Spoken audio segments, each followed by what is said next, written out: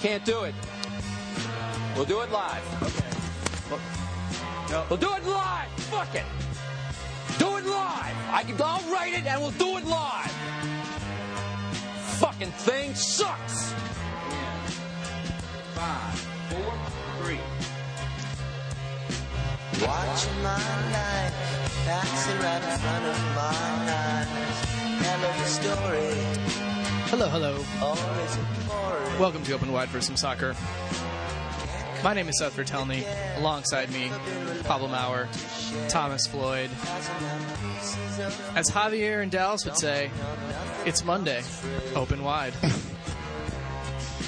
Is that our new catchphrase? I don't think so. Shot down. How's everybody feeling today? Seth, Thomas. Good. I'm pretty psyched that we actually managed to do this 2 weeks in a row. It's been a long, long time since that actually happened. I'm a little bummed out that we didn't record our 25-minute pre-show conversation about Donald Trump and release it as a, some sort of bonus feature. Yeah, I mean, this happened last year when we had a very heated discussion about the Oscars and the movie Interstellar specifically. I don't know. Would anybody be interested in hearing us argue about Donald Trump and how much we like him? Probably not. Yeah. Thomas, how are you doing? I'm very excited to kick off any show on which the first item on the outline is the words "bore draw" in all caps. There's really no other way to describe that game, and the all caps was very necessary with this particular game of soccer ball that we had to watch on Saturday. It was not the finest display of soccer prowess I've seen in my days covering the beautiful game. I got nothing. I almost fell asleep. Actually, after Saturday, FIFA decided that the beautiful game is no longer valid as the nickname of soccer. Yeah, I think we were... I mistakenly had... I thought the Galaxy were 0-2 for some reason because I forgot that they beat DC United, and Thomas jokingly said that victories against DC United actually only count for 2 points. So that's where we're at here, week 3. Heading into week 3, we're already talking about DC United not even really counting as an MLS team. Yeah, but DC United is not pointless due to the aforementioned all caps bore draw that we. I think they're right on the cusp of a playoff berth. Solid 2-save performance, was it, from Travis Warha? Right? He had 3. 3 save, my bad. I was counting, yeah. I feel like he only got tested once, that row shot at the end there. Yeah. Did he get tested at all? Yeah. He made 3 saves. I think the last shot was the only one that was really, no, he didn't. Do we want to jump right into the Travis Ward discussion? Well, he is yet to... Why leave our viewers waiting? Let's get right to Travis Wara. I know Travis's mother has been waiting patiently for us to discuss this. Yeah, she has. That was weird. Anyways. Travis Wara has yet to concede a goal in his MLS career, guys. Currently tied with Mike McGee and Eddie Gavin as the greatest goalkeeper in MLS history, statistically speaking. I mean, he had that same nervous look, though, that he had last year in the 40 minutes that he played. Right. I thought you were going to say as Mike McGee, and then I remember during that game, Mike McGee was absurdly confident. Yeah, and he made didn't he make 4 or 5 saves? I mean, by the way, I'm ashamed to admit this, but I only found out about this year. What? The McGee thing, man. I just remember McGee coming off his line and having several unconventional but effective claims of the ball. He would just reach over someone and bounce it to himself. It was very unorthodox. Yeah. But by the way, interject quickly here. We're obviously here to take your calls this evening. 347-756-6276. Also, you could just sort of pop us questions in the chat box on this YouTube stream. All 6 of you who are watching right now. So we're up to 6. Yeah. I don't like that we can now see that. Yeah. Trevor, is there a way to eliminate this, viewer counter, please? So, Travis Wara, second year goalkeeper, undrafted last season. Played one game, correct? Came off the bench when Dykstra got hurt in Vancouver. Yeah. And this was his first MLS start. And as we mentioned, he wasn't overly tested. The thing that stuck out to me was he didn't have to make a save until like the 60th minute, right? Mm-hmm. And when he did, it was a shot. It was a hard shot right at him. They kind of spilled. And I was thinking, maybe he's still got the nerves. But after that, he calmed down, cleaned up the rebounds, did what he had to do. I do feel like New England might be kicking themselves for not testing him more. I think they had opportunities to shoot. We talked about this, man. I just thought they should have just put literally any time you get the ball within 25 yards with that turf. Yeah. Especially just start firing a goal. Especially considering how much they controlled most of the play in the game. I mean, they had chances to test Wara, and the fact that it wasn't until halfway through the second half that they finally made him make a save, and when he did, he spilled a rather easy shot straight at him, kind of shows that they might have left a couple opportunities on the board to really test him. Now, Travis Wara's future, I didn't really think about this until driving over here and contemplating storylines we might go over.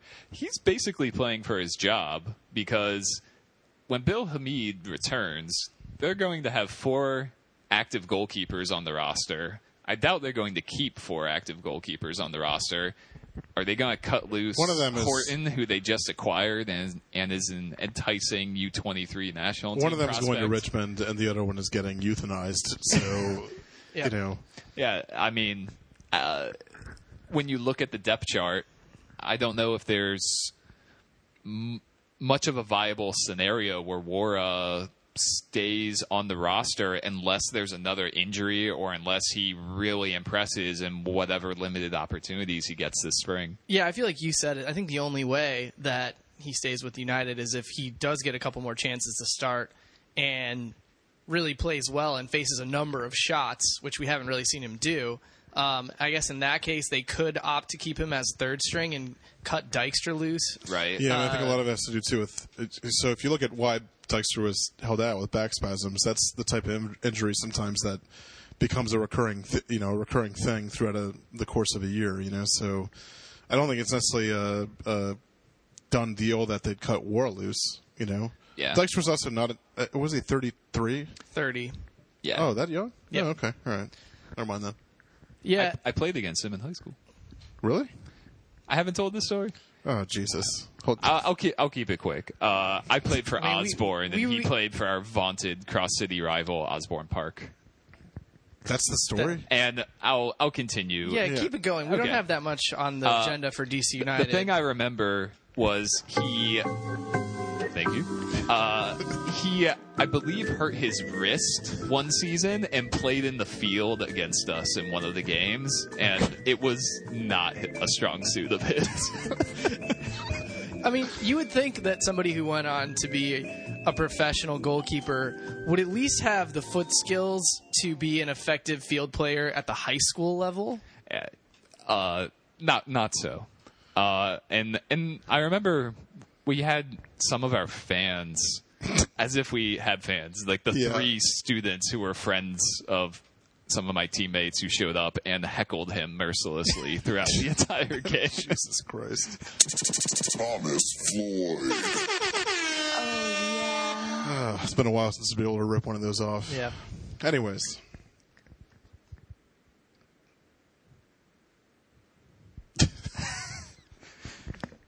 So we've been talking quite a bit about the battle for third string goalkeeper. So let's move on. I guess we should talk about something else, perhaps. Offensively, this was not United's finest game. They didn't really do much to test Bobby Shuttleworth in the goal for New England.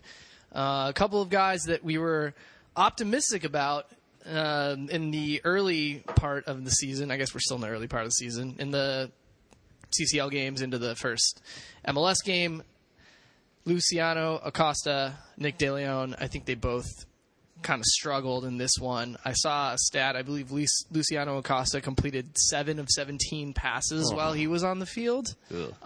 He was yanked in, I believe, the 60th minute, somewhere around there. I think it was the 62nd. Nick DeLeon, again, we were encouraged by his display at center mid in the game at LA, despite the fact they lost 4-1. He had some moments.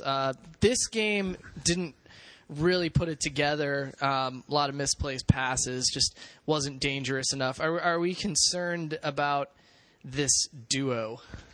I'm a little skeptical again of DeLeon being a perfect fit as a central midfielder. We talked about this a bit last week. Coming into the season, I wasn't sold on it just based on the appearances he had at that position over the past couple years. And then the performance against LA had me more on board with it. After this game, it was more of what we had seen in the disappointing games he had played there in the past.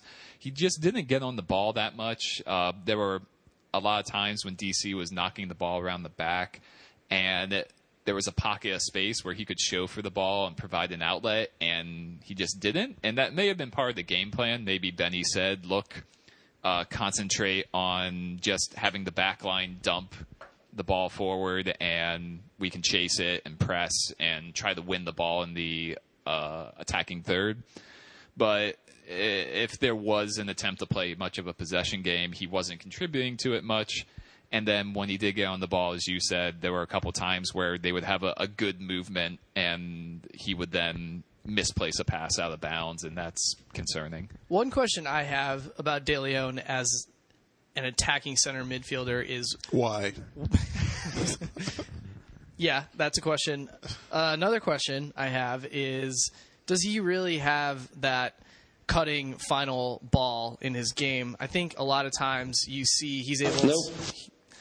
I would tend to agree with Ben on that one. I think a lot of times you see he's able to recycle possession, move the ball around a little bit, but when the opportunity comes to play that final ball, that through ball, I don't know if he has that in his arsenal. He's always been a guy who runs at defenders. That's how he creates chances in the final third. He hasn't really been the player throughout his career who picks out the final pass. So I'm inclined to agree with you that in that regard, he's not a great fit at the moment and needs to develop that skill set if he's going to continue. Yeah. Go home. And Acosta... Pablo has given up on contributing to the conversation and resorted entirely to the Ben Olsen soundboard. Fine. Oh, God. I mean, it's not necessarily a bad thing. Oh, I'm on board with it. I normally don't like Pablo's analysis. Yeah. Bullshit. It kind of kills two birds with one stone. Yeah, we didn't score. Nobody wants to hear that. Off the record, I thought it was a joke. Hug my children if they're still up. Bullshit. Bullshit. It's embarrassing. Oh, thank you. Go home. Son of a bitch. Oh, really? The fucking Jamaican ref last night? We haven't It even... likes cat pee, zombies, and it takes over the rat's body. Not this year they haven't. It's more of a craving. An endless longing that haunts me in the darkness of night. We haven't even gotten into the... Hey, DC United faithful. to the Jurgen Klinsmann section of this yet. Don't get me. Good morning, everybody. Oh, God. It is what it is. All right, this is enough. All right. The other guy I mentioned, Luciano Acosta, he had that one play that was really nice. But then this is a concern that I'm starting to have about him, is that he's a guy who's going to produce one or two moments that's going to get on the MLS mixtape every week, but is he really going to have that cutting edge in the final third and score goals and get assists? We haven't really seen that yet. Yeah, throughout the 4 competitive matches and the couple preseason games that I streamed while half paying attention, he hasn't shown that yet. Can you remember any moments? The only real play that Maradona turn, though. I mean, that was sick. That I went from being really bored to having like a semi-chub instantly. I think I yelled a lot by myself when he did that. I'm intrigued. I'm going to training tomorrow. It's an open practice for reporters. And then for any DC United fans listening, Wednesday is an open training for everybody. If you're a fan and you want to come by and watch, it is open to the public. So PSA. Really? Yeah. Wow. Even you're invited to that one. And I'm interested to see him just go through some finishing drills. I haven't had much of a chance to see what kind of shot he has, what kind of prowess he has, even if it's just within a drill. I'm curious to see if he has that in the skill set, because we just haven't had a chance to see it at all because he hasn't been able to put himself in those positions so far. Yeah, and it brings up just a more general concern about the offense. It's obviously very early, but 2 goals in 4 games so far, counting the CCL games. You just wonder if it's potent enough right now and if it might require some more tinkering. Maybe throw Sabarillo in the mix a little more, see what kind of partnerships were. I don't know if I was watching with Charlie Boehm, and both of us noticed the same thing, which is the first probably 10 minutes that Sabarillo was in the game, and he was only in the game for what, like 15, 20 minutes. He got 30. Yeah, I think 30 minutes. Okay, 30 minutes.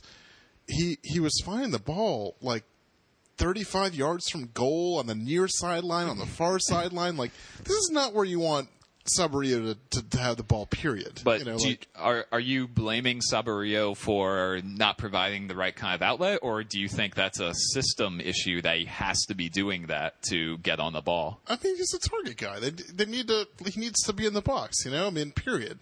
It's just not in his skill set. I mean, and then I did see a couple of people, I can't remember who today, sort of praising Sabarillo on his play, and I just thought he was, I don't know, you know me. I hate him. Not as a human being, just as a soccer player. Well, speaking of which, we have a Twitter question from Amir. Do you think we need a new striker? Because so far, Spindola has looked disinterested, and Sabarillo doesn't have it anymore. I don't know if Fabi's I mean, I think it's early. Yeah, I mean, he's been hurt, and but I will say that early indications have been pretty poor as far as his dynamic with Acosta, like we talked about. But I don't know who you get to rectify that. Well, I don't necessarily know that. I mean, I think they might need help in midfield. They do have a couple of guys who are versatile. They can play out wide or up top, in Rolf and Nagel.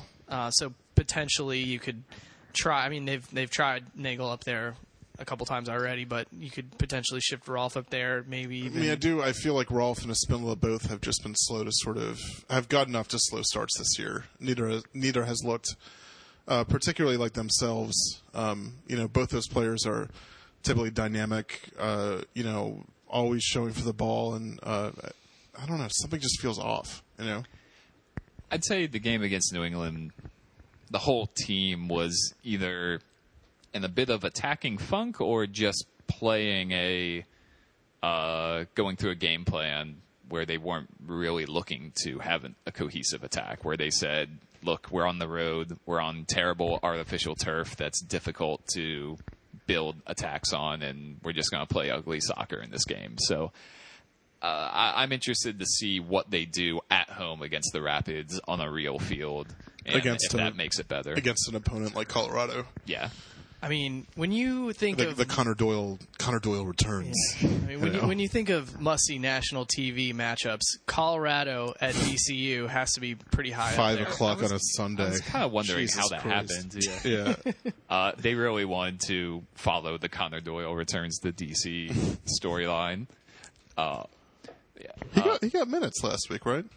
At the end of the game, he did. I don't. Oh, was it at the very end? Because I know when they scored the winner during the highlight, he gets hugged by Sam Cronin. Yeah. He was on the field at some point. No, he's like in his penny and stuff. All right. When little Marco scored the goal. Yeah. By the way, we decided as I don't want to say an homage to Trump because we're not paying him any kind of respect, but as a reference to Trump, we're just going to start calling Marco Papa Little Marco. Little Marco. I mean, he's pretty short, right? I don't know. We should look at his mugshot. It would make more sense if he was really small. Wait, what? He said he's really short. And I said, I don't know. We should look at his mugshot. Did you do that on purpose? Yeah. That's pretty good. Yeah. Yeah. I don't know if he actually got arrested though, did he? I don't think so. He was the one who got stabbed By like a beauty pageant contestant. And by Miss Washington. wow, no, just Yeah. get it straight, Pablo. Don't undersell this. Yeah. By a state beauty champion.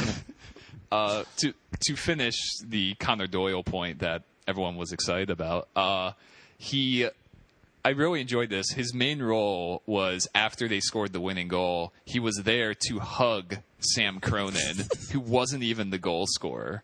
Like, everyone else was off celebrating, and for some reason, Sam Cronin jumped into Connor Doyle's arms, and they embraced. And, like, the camera hung on it for a long time. And I was like, all right, good job, Connor, contributing to the team. The pillow. All right, should we move on? Because let's move on. I think I've I've got like another 20 minutes on Connor Doyle. My God. So Jesus Christ. I think we've exhausted our DC United talk after that game. Yeah. Anyways, let's move on to general MLS garbage. Yeah. So really sold that segment. Well, this is not a podcast I would listen to. yeah, So this is going to be just as bad as that previous segment. yeah. So let's start with the undefeated teams. The 2-0 teams. The teams that won their first two games. We've got Montreal, San Jose, Sporting KC. Which of these 2-0 teams do you think has the most staying power? Montreal. They play in the East, which is more open, I think. I wouldn't say it's less competitive, but it's a conference where you have just fewer established contenders, I think. And they've been doing it without Didier Drogba. So you get him back in the fold, and I believe he's playing this weekend, right? Because they're on grass. They said if everything goes well. Right. I think Piatti has been like a minor revelation out wide too. Yeah, Piatti. Well, they've been toying with his positioning, which is kind of what makes him so dangerous. He'll be out wide one game, and then they'll put him underneath the striker in another, and put Harry Shipp out wide. So he's a dangerous player, and they have this attack now with him and Shipp and Ontivero, and then when you get Venegas in the picture, they're all guys who can play any of those three positions across the attacking midfield trio. So they're an entertaining team to watch, versatile on the attack, and then you add Drogba to the equation, and they're a team I don't think anyone wants to face in the East right now. Yeah, they don't seem to have a lot of weaknesses. I think that they found By the way, you said Venegas, and I, for some reason, immediately thought of Peter Vayanas? Or Viegas? No. Former Galaxy and... there was a guy like 15 years ago named Pete Viegas. Vagenas. Yeah. Is that how you say Vagenas? I'm not 100% sure how to pronounce it, to be honest. We don't need to get off track with Peter Vagenas. It's fine. You got to be careful when pronouncing that last name, too. Yeah. Anyways. I agree about Montreal. I mean, I think Columbus is. Now I'm just thinking about the 0-2 teams, Okay. but aside, the player I was referring to, Peter Viegas, played for DC United from 2002 to 2003. We've reached the point in the show where Thomas is talking about players that only he remembers. we're only moments away from like a 60-minute This American Lifestyle segment on Austin Deleuze, starring Thomas Floyd. Any Austin Deleuze memories, Thomas? Jesus Christ! I wish you guys could have seen how Thomas's face lit up when it's Pablo asked. fitting that I ask him about Austin Deleuze, the light, because the light just came over Thomas's face. It's a very short story. I wrote a story on him shortly after they acquired him, and it was just a little story in the Times, and I called him up for it, and he sounded so shocked that anyone wanted to interview him. I think he even said it himself. It's just kind of like, why do you want to talk to me? Anyways, yeah. So who else is Owen? He didn't last long at MLS, incidentally. He was a first round pick, I think. I want to say he was in the top 10 or 15 or so. And poor guy. San Jose's looked pretty good as well. Yeah, they were remiss if we didn't mention the the probable MLS goal of the year, by the way, which was scored in week 2. Yeah, I feel like I have to give myself some props here. Not that this really means much, but I did pick them as my team to surprise in our Goal USA preseason picks. Interesting. Yeah. I went with NYCFC, so did I. Yeah. I mean, not in the goal preseason picks because I don't work for goal.com. Right. Who did you pick to win an MLS in your Cup? head. Sounders, so that one's not off to a great start, Yeah. but they'll get Roman Torres back. They'll sign another DP mid-season. Right. They'll get this together. Yeah, but I think that, How about you? San Jose... I can't even remember. So look make it a up. prediction right now. San Jose. I went with I think Dallas. you picked Dallas. Yeah. I know Seth's picks. No, but I think that San Jose, they have a lot going for them in all areas of the field. I mean, I think that David Bingham has a chance to kind of establish himself as one of the best keepers in MLS this year. It was his first year as a starter last year. Looked pretty solid. Got himself a national team call-up. Goodson and Bernardes, even though they're both getting a little up there in age, still is one of the more solid center back duos you're going to find in the league. And I think a full season of Godoy and Alache at center defensive midfield can be really effective for them. And then you just still have Wando being Wando. And they have a lot of weapons available at their disposal for the wide midfield and forward positions, to the point where in the match yesterday they had 2 DPs on the bench as unused subs, Matias Perez Garcia and Innocent. And the fact that they have that kind of depth, that they can sit those guys on the bench and in their place go with Quincy Amarikwa, who scores the goal of the year probably, and Quintero and Simon Dawkins, those are all good players who fit the system well. It's just a team that doesn't have a lot of huge names, but they're well constructed, and they are learning how to play that Dom Kinnear style that's simple but effective. And I think we're all praying that this is the year that Tommy Thompson finally does something. Tom. I like Agreed. Tommy Thompson.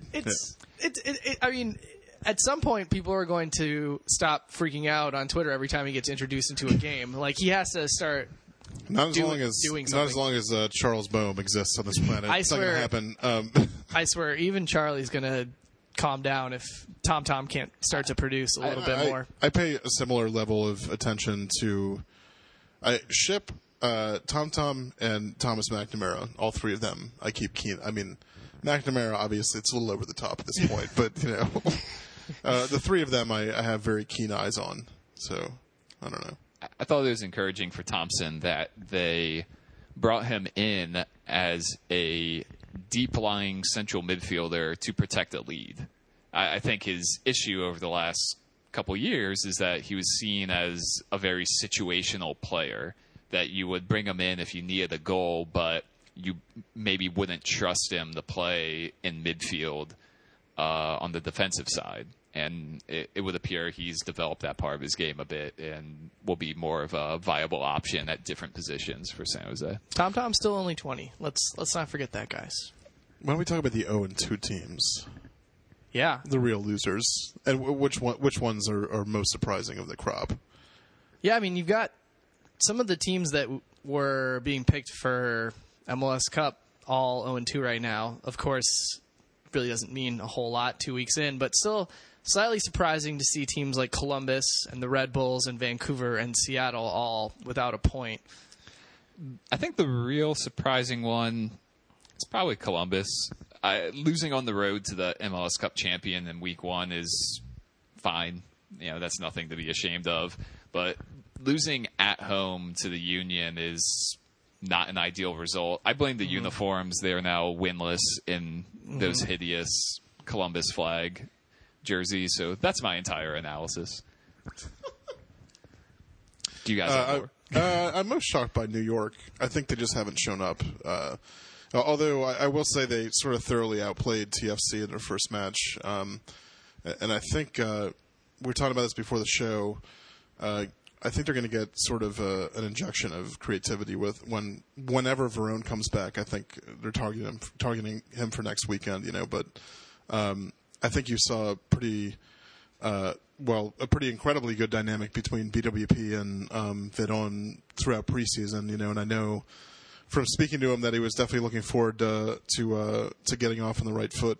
Unfortunately, obviously, he's been sidelined. So I think that their ship might right soon enough. I'm concerned about the Red Bulls backline. Ronald Zubar might be. We've been talking about this for 2 years at this point. Zubar is unbelievably bad. Yeah. I every way. Honestly, he's a bad defender, and also he's just a straight up liability. He's dangerous. Yeah, exactly. he is dangerous to the rest of the league. Yeah. You don't want to play against him because he might break your best player's leg. And by the way, he has the two most recent crazy challenges he's had were not even red carded when they were clear red cards. And then both times they went back and suspended him after the fact. Yeah, it's ridiculous. And yeah, just positioning wise in terms of being able to mark guys, he's not good, and it killed them during the playoffs last year. They might win MLS Cup if Perenelle stays healthy. And he's been bad to start this year. Perenelle's still hurt. Miazga's gone. Gideon Ba, who was pretty solid in week one, was a disaster in the second half against Montreal. Even Kamar Lawrence, who had a strong first season in MLS, has been pretty poor over the first couple games. He got called for a PK in the first game, and then against Montreal there was a goal where he completely switched off and was about 10 yards behind the rest of his back line and kept a guy onside for a Montreal goal. Just across the back line, there are problems there. Even Kleshchen, who was obviously a standout in the second half of last year and did well through preseason, has been a relative no-show. Yeah, I enjoyed Ba on Montreal's first goal. When passing the ball out of the back, he tries the ice cream scoop pass. That's something that you should only do when you're within 25 yards of your opponent's goal. At a rec league game.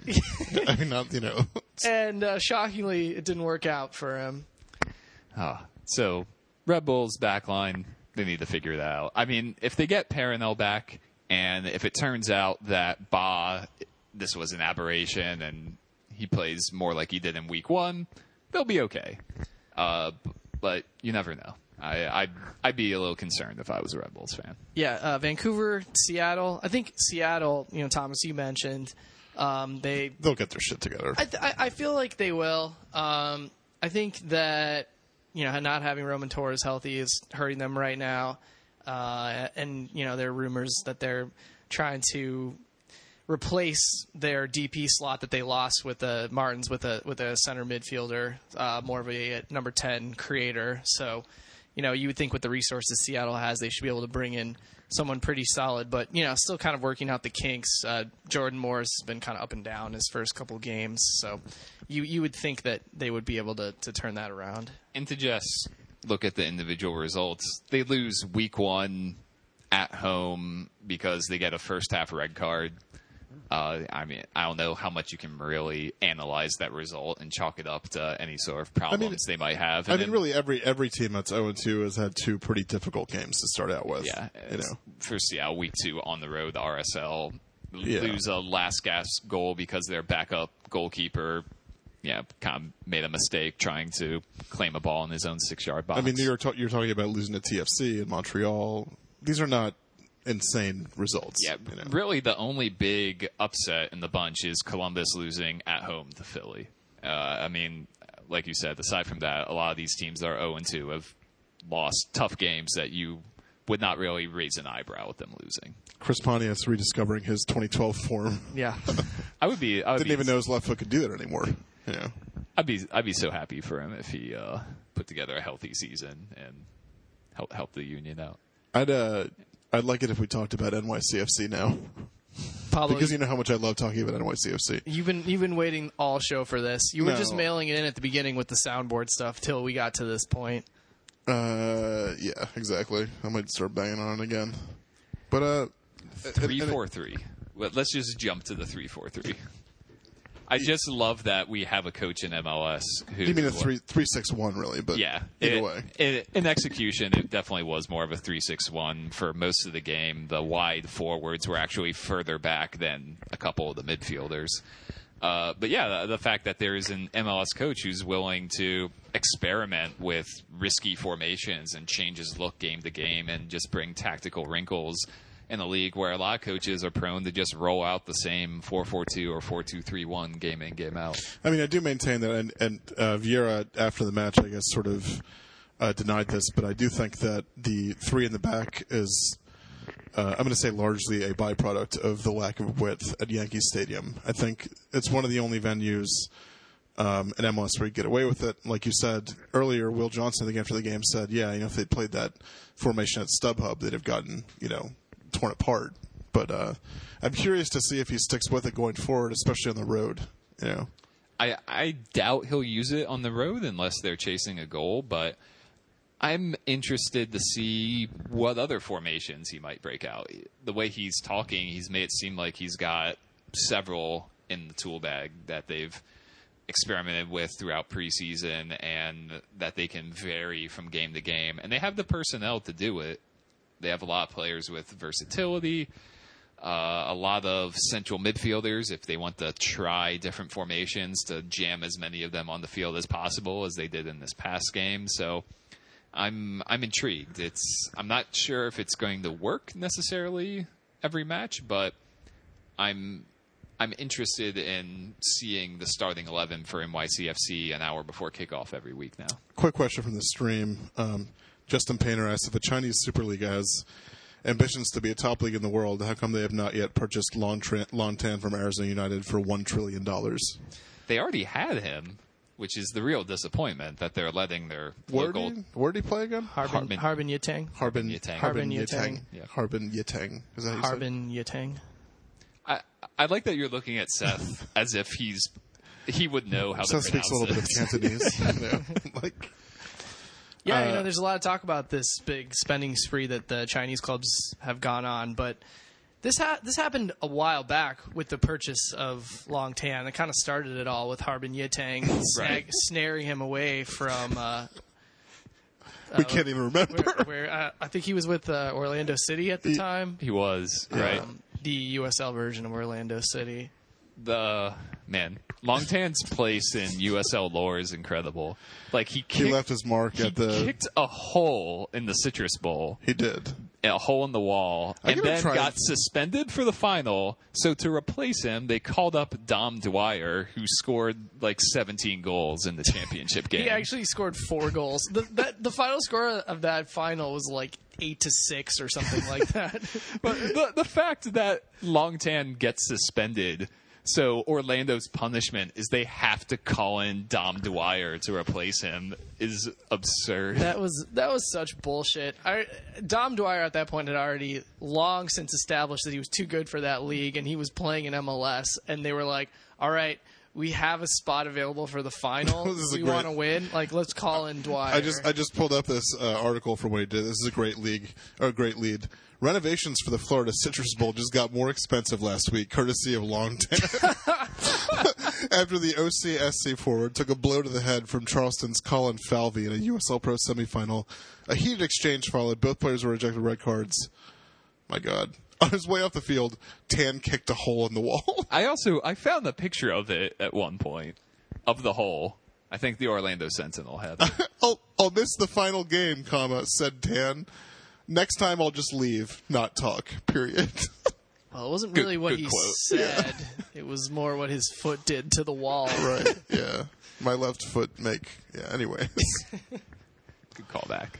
Where were we? NYCFC. We were talking to NYCFC. Yeah. So one of the problems with Andrea Pirlo during his time in the league last year was that he just wasn't getting enough protection in the center midfield. I think we've established that he needs somebody doing the dirty work so he can get the ball and just spray passes around. So having 5 other midfielders, I think, is a pretty solid form of protection for him. And lo and behold, Thomas found this crazy stat from MLS this week that Andrea Pirlo led the league last week in tackles. Sorry, go ahead. Pablo's distracted by the picture. There it There's a is. huge hole in the wall. All right, you gotta put that on the Open Wide account. It's a picture of the hole in the wall with Longtan walking away from it with his head bowed down, peanut style, in shame. That's incredible. Please put that on the Open Wide Twitter account. Anyways, but back to Pirlo led MLS in tackles won this week, which is pretty remarkable. He had more touches in the game than anybody has had in any game in MLS this year. The remarkable thing with that is it's I guess maybe not remarkable. The interesting thing is that I think it's largely a product of that field. It's such a pinball style that I think almost everyone on the field is going to rack up higher tackling numbers than they normally do, because it's just going to be a very hectic type of game where the ball just, there's not much control, and there are a lot of battles in midfield, especially when the team is playing 6 midfielders. But still, it was impressive that Pirlo was willing to dig in and win some tackles, in addition to being pretty efficient on the ball and playing a couple of nice through balls as well. I mean, I thought him, Shelton, Taylor, Villa, the entire midfield and Villa had several really good sort of rapid fire exchanges throughout the game. You know what I mean? Yeah. Like one touch, 2 touch sort of stuff. Another thing Mix was saying after the game is that they're playing a lot more 1-2 touch soccer this year. I don't know if that, again, is situational. If Vieira says, when we're on this shoebox Yankee Stadium field, 1-2 touch, that's all we can afford. But either way, it seems to be working, and it's more entertaining to watch, and I think they're getting the most out of the players they have by playing that kind of system. And I think it's helpful for Villa that MLS has decided to let him use his hands this year. Come on. That goal, like, from the wide TV angle, I was just like, wow, clear as day, handball. Villa's getting a yellow card. This is coming back. Nothing. You get away with that if you're a player of a certain caliber. Now, period. If End of story. Once MLS has implemented instant replay, they will be able to correct these decisions. I don't know if you guys saw, this flew under the radar. FIFA approved replay trials and said that a number of member associations are willing to experiment with them, and they even outlined how replay will work with a little diagram on their website. Give us the quick rundown. It's for the calls you would think: goals, red cards, PKs, and missed identification. Thank God offside isn't one of those calls. Well, offside within the context of a goal would be, right. But otherwise, no. Yeah. So a goal on a bad offsides call could come back? Yes. Oh. Yeah, that's the idea.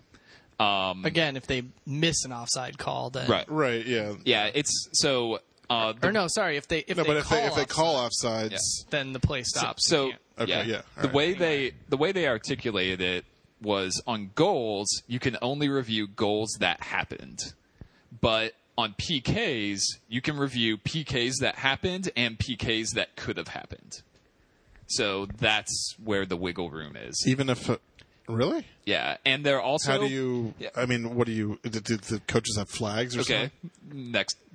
Good question. There is no challenge system, and this is the part I'm skeptical of. The referee, it is up to him to go, you know what, that was a borderline call. Let me go to the replay system to review this. I'm imagining someone like Geiger would just be like, nope, it was the right call. We are not looking at that again. And then when they review it, the referee has the choice of just taking the opinion of the replay official, or in the diagram, they showed a referee on the sideline holding an iPad where the referee can look at the replay himself and decide. And or play Candy Crush Saga. I don't get it. Why wouldn't they just give the... That last part doesn't make any sense to me. I don't know. I mean, is it like if the ref doesn't feel he has a... They're all seeing the same angles, right? Like... Yeah, it's... Why as a referee would you ever cede control of that call to somebody? I mean, I guess they...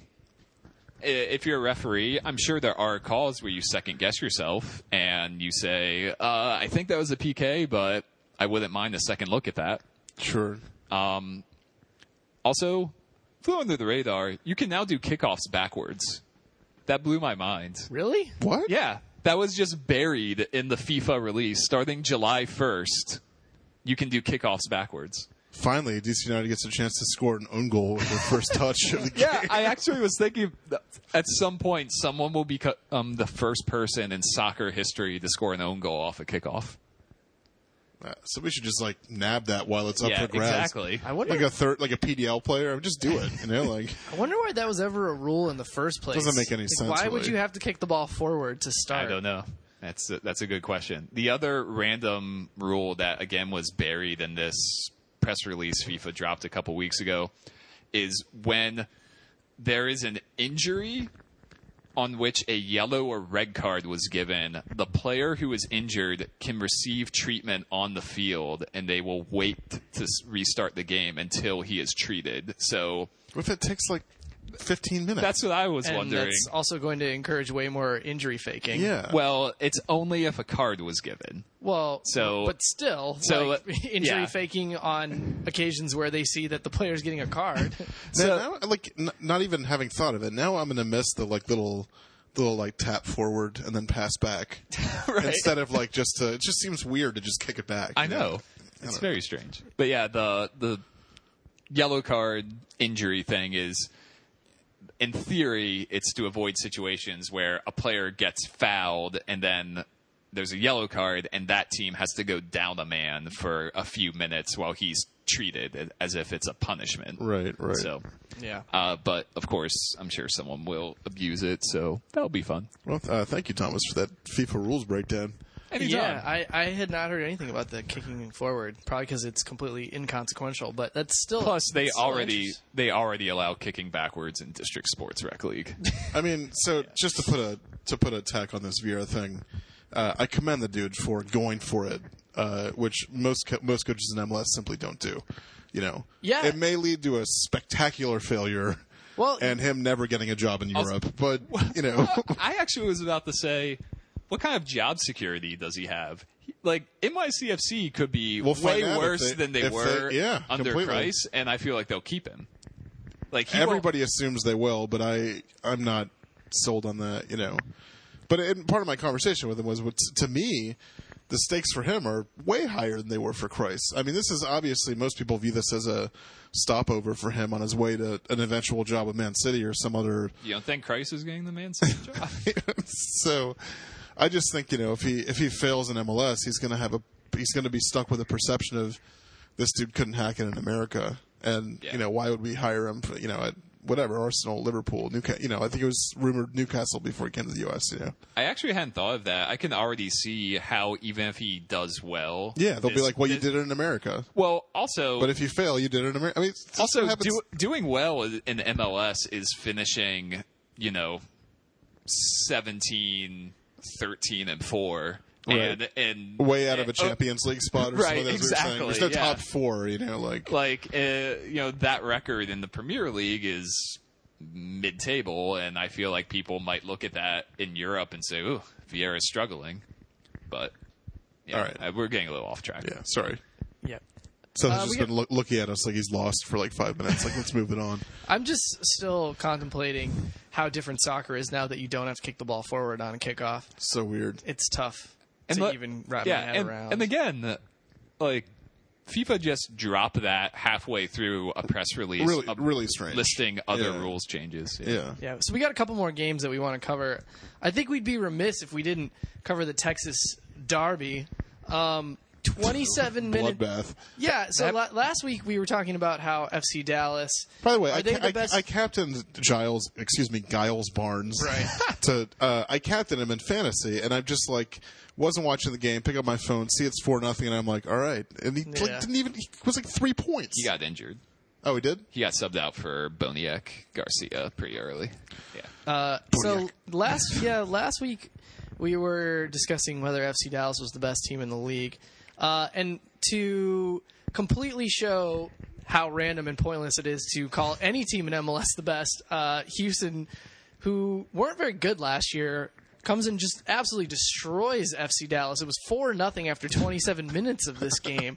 Ends 5-0. Including a spectacular FC Dallas own goal. Who was it, Hedges? I've been pushing Hedges for the national team for so long, and then he does that. Just clinical bottom left corner of the goal from like 16 out. Under very little pressure. Exactly. Yeah. Those are the toughest ones to finish. It was so slow. Toughest own goals to finish. There's no offensive player anywhere around you. No pressure. My favorite own goals, by the way, like the Hedges ones, are the ones where the player crumbles to the ground before the ball's even in the goal. It's just like the helplessness of it all. Once it leaves your feet. Hedges looked very angry at Jesse Gonzalez, which I'm not sure I buy. That's just like when you're playing football with your friends and you drop a football and you look at your hands. Like they betrayed you or something, It's like, no. My favorite own goal is still the Gareth Bale face own goal, but it's a tough one to beat. If you haven't seen it, give it a Google. So I think obviously some encouraging signs for Houston, who, as I mentioned, were pretty average to below average last year, and still getting nothing out of Cubo Torres. Yeah, Jesus, that is a crazy storyline. I mean, that would be a dark horse candidate for worst MLS signing ever. Yeah, how much are they paying him? I believe he's on a DP salary. I think he's up around $1 million. Let's see. Yeah, they've been going with Will Bruin up top, and it's hard to argue with it. He's been putting up the numbers, and in their system that they've got Christian Maidana now to play beneath a lone striker. They've pushed Giles Barnes out wide, but he's another option there. And also, he's only on $425,000. Okay, so he's max salary or low level DP or TAM. A TAM player, perhaps. Yep. But yeah, it's interesting that the Dynamo have looked so sharp, largely because of Andrew Wenger, who suddenly is looking like the Andrew Wenger from the summer of 2014, when for a couple months he finally seemed to be putting it together. Yeah, it probably would help him if they ever settle on a position for him. He's again at midfield. Right. Andrew Wenger had one of my favorite own goals, but favorite just crappy plays last year. When he just dribble out of bounds. Yeah. Just sprinted out of bounds over the end line with the ball. Yeah. So incredible. That more so than any sequence I've ever seen on a soccer field looked like it was out of FIFA. Yeah, it was just the Philadelphia Union and in a little tasty nugget, their entire season. They did win that game. Yeah. Against DC United. Zach Pfeffer.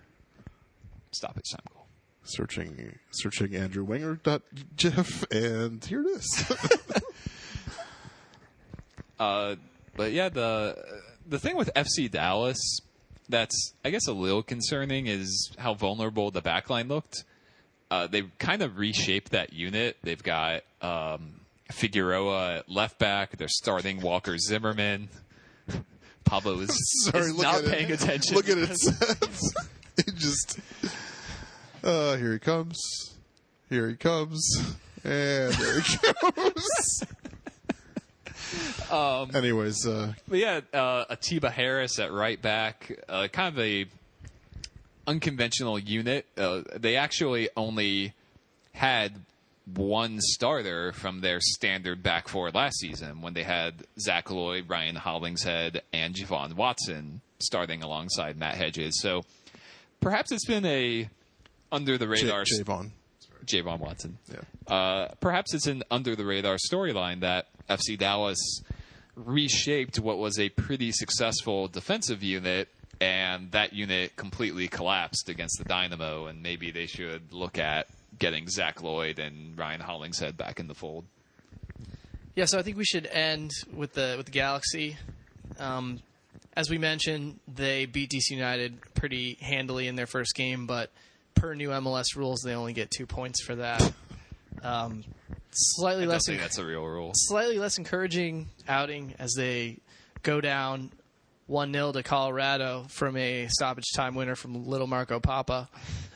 Again, I think you see some of these issues with the Galaxy cropping up in terms of their midfield pairing with Steven Gerrard and Nigel de Jong. I think Giassi Zardes looked pretty bad. Yeah, I saw Zardes' passing chart, and it looked like a bloodbath.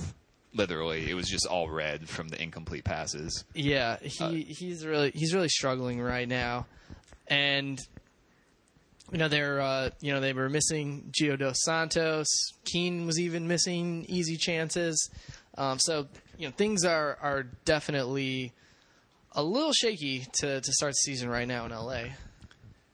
The situation with Zardes, it was, I believe, pretty widely reported that they were looking to sell him during the offseason and then use the allocation money from that transfer to keep Omar. And basically the fact that they couldn't find a suitor for Zardes forced the move to get rid of Omar. And, it's still pretty early, but that's looking like maybe it wasn't the greatest development for LA, considering the form Omar has been in Liga MX so far and how much it looks like Zardes has regressed over the last 6 months or so. I think it is always a little bit disappointing for U.S. national team supporters when a young player emerges as a potential star in the making for club and country. And I think with Zardes, his 2014 season was definitely that. He was such a breakout year. He scored a bunch of goals, and he was still in his age 21 or 22 season. And I think a lot of people thought that this might be the answer at forward, someone who's really going to, kind of challenge Josie as a starter for the national team. And last year in 2015, he actually led the U.S. national team in appearances. But when you see him play, you can just really see the limitations in his game a lot more now than I feel like even you could a couple years ago. You just first touch of a blacksmith. First touch of a blacksmith. I think his finishing is suspect for sure. There are opportunities that he misses that you feel like 99% of the players in the league could finish. I feel like at least once a game, there's just a sequence in the final third where you can't believe what happened. Where he'll just cross the ball out of bounds for no reason. Out of bounds cross, out of control run over the goal, over the end line happens a lot, or just like a poor finish from, we'll say 4 to 5 yards out. And do you think that the fact that he was fast-tracked to the national team as a starter played a part in him losing confidence, perhaps, the same way that Klinsmann forced Ventura Alvarado into the starting lineup, and he has now been a complete shell of a decent soccer player since last summer's Gold Cup? Or to a lesser extent, Julian Green, too. Yep.